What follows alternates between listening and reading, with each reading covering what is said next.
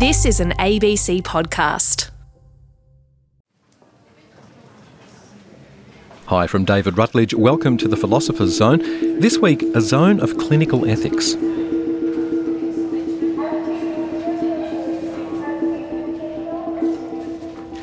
By virtue of their training, doctors are focused on clinical outcomes, which doesn't mean they have no moral sensibility, far from it.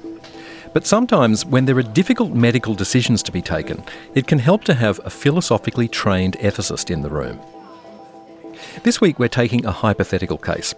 Emily is 4 years old and she has brain cancer. Emily's about to start treatment that will give her a good chance of survival. But that treatment will also damage her ovaries and affect her fertility. As a result of the chemo, she probably won't be able to conceive, either naturally or via IVF. Her parents have found out that there's a new process being developed aimed at preserving the fertility of children like Emily. The process involves surgery to remove ovarian tissue before chemo. The tissue is then frozen, it's stored at an IVF clinic and re-implanted when Emily becomes an adult. But Emily's doctors are hesitating. The process is experimental. It isn't standard practice in Australia or anywhere around the world. The surgery involves a small degree of risk and there's no guarantee of a baby down the track. So the doctors have ethical concerns. Should a child be exposed to risk when the benefit is so uncertain? Well, producer Ros McDougall sat down with two ethicists to talk about Emily's case and about their work in hospitals. Professor Lynn Gillam and Associate Professor Claire Delaney, both medical ethicists at the University of Melbourne. They talked about what happens when ethicists and doctors reflect together, and in the hypothetical case of 4-year-old Emily, the question of what constitutes her well-being. The question of what's going to promote a child's well-being is actually a really complicated question where we need to look at things related to their physical health but also their emotional and psychological well-being, just being able to have good experiences, happy times, being able to relate to their family and to have social interactions. So different potentially for each child depending on the things that are important to them, perhaps different for each family in terms of what matters to them, how they see as a good life for their child. And clinicians and ethicists also bring their own ideas of what counts as a good life to the table. So a lot of the discussion is around those sorts of issues, and we realise increasingly that there are no black and white or hard and fast rules about that. So if we think back to Emily's case, where the parents want an experimental fertility preservation procedure and the doctors aren't really sure if the benefits are worth the risks, how would we think about Emily's well-being in that kind of case? So I think the first thing to note is that we're thinking about Emily's well-being at two different time points. One is right now when she's having treatment for cancer and there's this proposed additional surgical procedure to retrieve some ovarian tissue. So one aspect of it is what will her experience of that be in terms of, for example, is that likely to cause her some sort of pain or discomfort? What's the recovery time? What will be her experience afterwards? Might she simply be frightened of that procedure? And then there's the longer term. We need to imagine Emily, say 20 years down the track, in a situation where she might be considering having children. And then we're trying to think about how important would it be to her and to her well-being that she has an opportunity to at least try using some preserved tissue to have children. So we're projecting forwards as well as thinking about now. And in that projecting forwards, we're trying to imagine what would be important to the future Emily. So there's clearly room for difference of opinion in there, and we're thinking a lot about her psychological and social well-being and probably not so much about her physical well-being. What about what would be the kinds of ethical considerations that you discuss in a case like Emily? So how might that discussion go? So in Emily's situation, remember, she has cancer and that's the most important thing. So ethically speaking, our first question would always be, we need to make sure that anything that's done in terms of attempting to preserve her fertility would not interfere with her cancer treatment. So that would always be the first question. We need to make sure that her treatment is not compromised in any way. And then going back to that idea of risks and benefits or burdens and benefits, we'd be thinking about what actually is the risk to Emily of having this procedure. So it's described as experimental, and that makes it sound a bit problematic or scary. But in fact, the surgical procedure to retrieve the tissue is very well established and it's quite low risk. So the procedure itself is not experimental. The experimental bit is in storing the tissue and hoping to be able to use that in the future to somehow produce eggs or to initiate a pregnancy. That's the bit where the science is unclear. So we'd be drawing on quite good, well-established evidence about the anaesthetic risk and the surgical risk, and weighing that up with this future psychological benefit of at least having some possibility of having children in the future. In those kinds of cases, it seems to me that as a philosopher, you're in there with very little understanding of the clinical kind of background. Yes, absolutely. And potentially the clinicians involved, they're not coming from a philosophical background either. So how does the discussion proceed when you're from such different kinds of knowledge? So I think the role of the ethicist in those situations is very much to ask questions.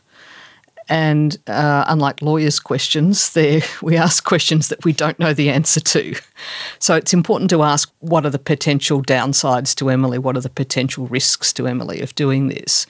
But as you say, I don't have any clinical knowledge or clinical experience, so I don't know what the answer to that's going to be. All I know is that's a really important question to ask. This is why you need the ethicists and the clinicians in the room together.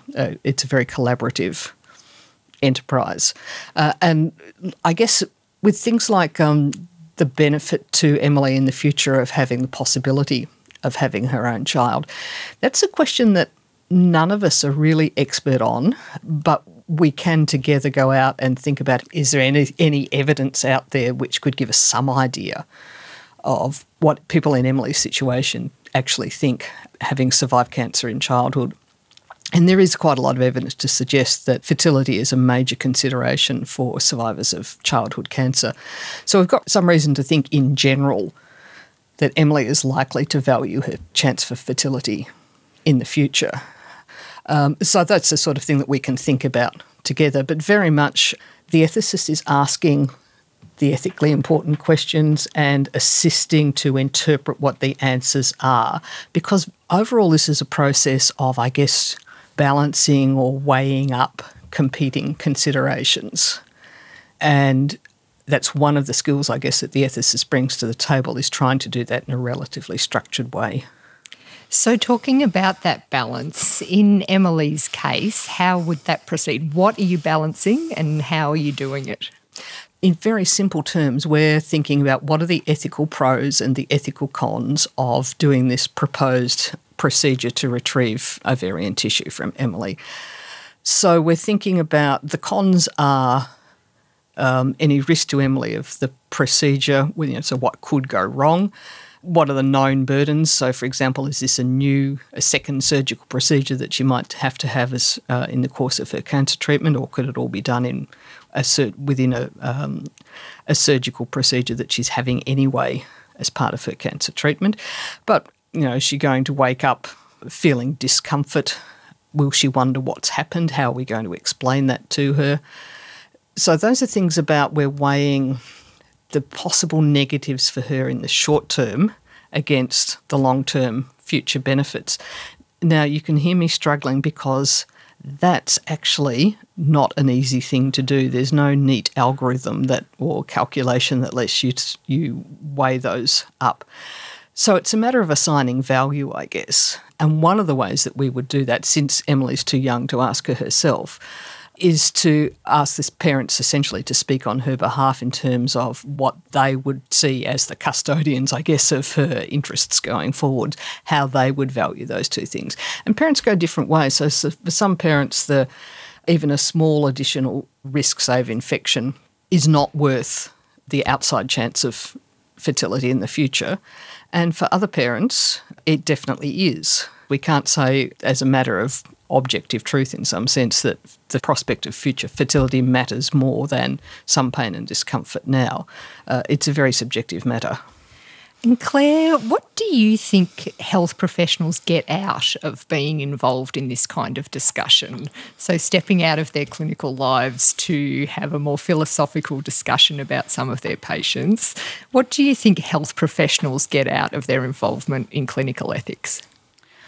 What I've noticed in working in this area, in speaking with lots of health professionals, both during and afterwards, is that they first of all get a lot out of having the space, and Lynn has already mentioned that, and the time for reflection on issues that they find troubling. So having those issues discussed and taken seriously is one outcome that is really valuable. And a second one is having other members of the multidisciplinary team with whom they may or may not ordinarily sit, having them sit and listen and comment on these ethical challenges, such as Emily's case, in deciding what to do, and having people from different perspectives ask them questions gives them an opportunity to voice their moral puzzles. And I think talking about ethical uncertainty is extremely helpful. Just being able to try to describe what it is that they're concerned about is in itself doing quite a lot of moral work. The other thing that happens in these meetings is that having a name being given to, or a label, or a type of ethical issue being given to the topics that they think may or may not even be real. They're just worried about this issue. But when they come to an ethics committee, they realise that actually it's got a name. You know, this is a risk-benefit issue that needs to be taken seriously and weighed up. So I think the combination of talking through is a really big benefit, having space and having the facilitation from the ethicist, because it's different to just sitting with clinicians without a facilitator. You do need someone to be doing the interpreting and the making sense, and I think that's quite important. How do you think it's different having a philosopher as a facilitator rather than just, say, someone from HR come down and help them talk through this challenging... That's a scary thought. I think there's a huge benefit in that the philosopher can ask the genuinely curious questions about clinical practice. And I think that's a big advantage in having the philosopher being like a critical outsider who asks what they mean by, giving this injection, which everybody else in the room might know. So it might never be a point of discussion. And in having them explain their own practice, it really helps to clarify what this practice means and what the effect of it will be on a person. The other big benefit is to be able to summarise the clinical concerns and name them as philosophical concepts about well-being or parental authority to decide for their child or harms and benefits. So it provides an outer casing of ethical concepts, which really helps sort of neaten up something that often just feels worrying and in the pit of your stomach. On RN, you're listening to The Philosopher's Zone. This week, producer Ros McDougall is talking with medical ethicists Lynn Gillam and Claire Delaney about the ins and outs of difficult decision-making in the hospital environment. An ethics discussion in the hospital isn't a one-way process, with the ethicist in the position of a judge delivering a verdict. But when a patient's well-being, or perhaps even their life, could be at stake, the pressure to make the right decision can be intense. So how do you deal with conflicting views in a clinical ethics discussion? In fact, we encourage conflicting views and state that at the beginning of the meeting, to say that the goal of the discussion is to canvass the ethical values and issues associated with the problem that's being brought to the meeting. And we do aim to canvass those ethical issues as critically as we can. So we don't want that process of groupthink to occur where we all start agreeing with each other or are all convinced with the sort of logic and concern that is being raised by one person. We actively encourage and even state that playing the devil's advocate is very acceptable within the meeting. And where there's genuine difference, the goal of the ethicist in chairing that meeting is to genuinely be curious about that opinion. So I think that's where the skill and almost the magic of the meeting occurs, is that people's views are taken seriously no matter what their view is, and it's considered as a potentially important moral view in relation to the case. Now, when people start to realise that's the case, they don't have to be strident about their views because they're going to be heard. And so it sort of builds this ethics literacy in the group. And Ros, if I can add to that, I think one of the jobs of the ethicist is to interpret those differences of opinion, to see what the significance is. So if we go back to Emily's situation, different clinicians would have quite different views about how likely it really is that that small piece of prepubertal ovarian tissue frozen now might lead to Emily having a baby in the future. But once we framed it in terms of zone of parental discretion and said the key question is, would it, how harmful, if at all, would it be to Emily to take the tissue now in accordance with her parents' wishes, that decreases the emphasis on what are the likely outcomes, how likely is it that this technology will actually work in the future. So we acknowledge that the difference is there, but by framing it in that ethical way, we start to see that that particular difference of opinion actually is not so critical. We don't have to resolve it. So with that process of ethical analysis within the hospital context, how do you see that as similar to or different from philosophical bioethics?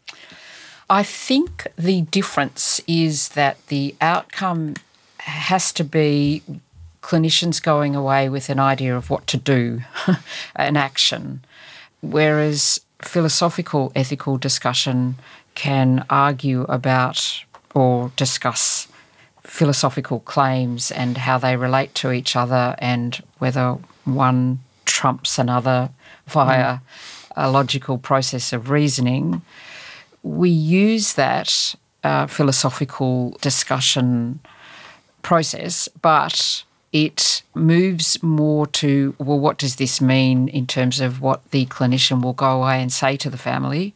What does it mean in terms of what options are given or what treatment is really ethically okay to do? So they've got it's applied. It's not a philosophical discussion to think about concepts.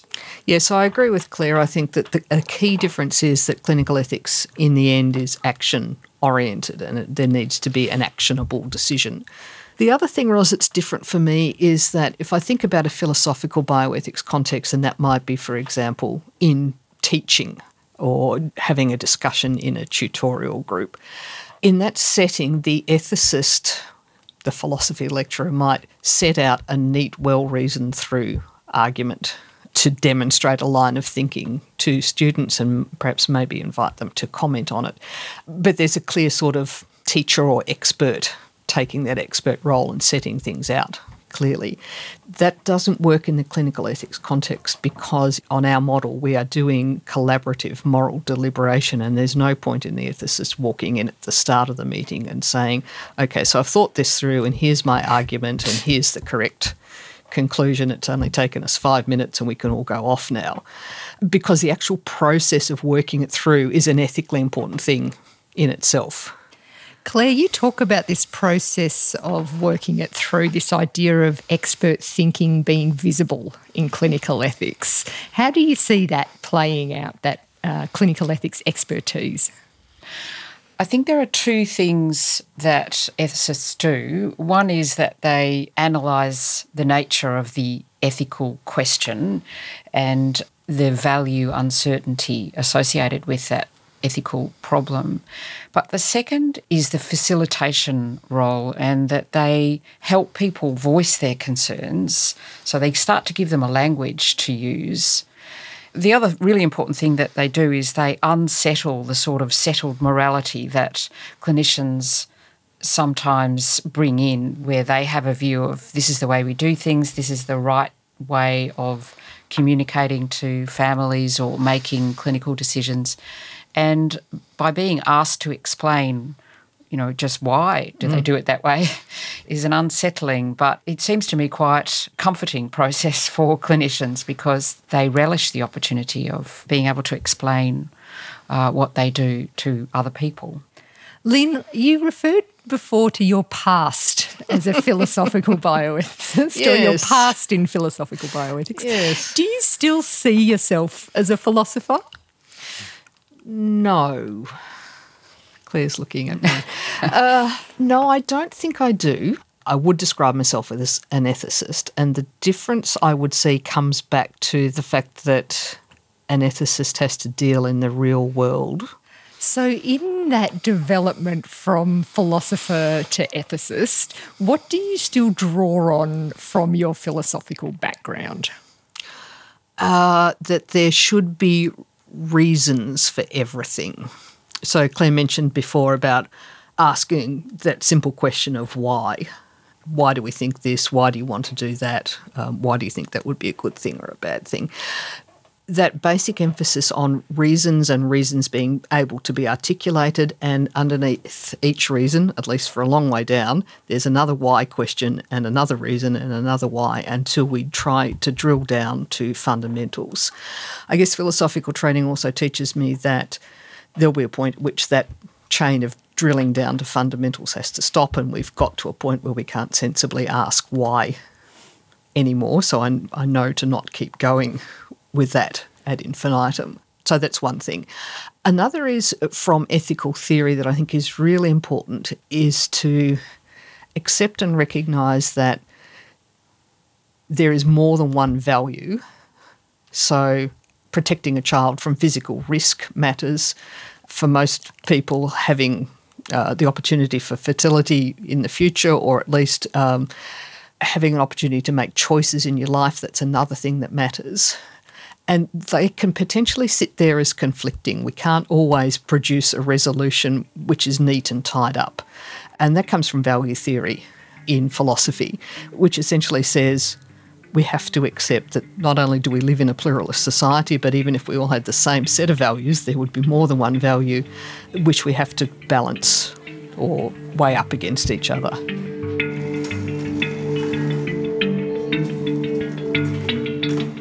The other really important thing, I think, for a philosopher going into a hospital setting is not to talk too much. I probably talk more now than I used to, but it was really important just to ask a couple of questions and listen and learn. But that has reinforced for me the idea that the skill of philosophy that's useful in the clinical setting is the skill of asking what are sometimes apparently very innocent or naive questions, but asked with a particular purpose and a particular framing in mind. And that's what advances thinking, asking questions, not delivering answers.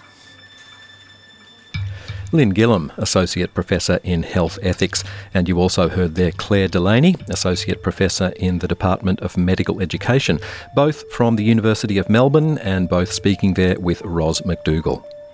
And that brings us to the end of the Philosopher's Zone for another week. Jump on the website. You can leave us a comment or check out some past programs. And of course, if you're not subscribing to our podcast yet, then feel free to do that too. We love our podcast subscribers.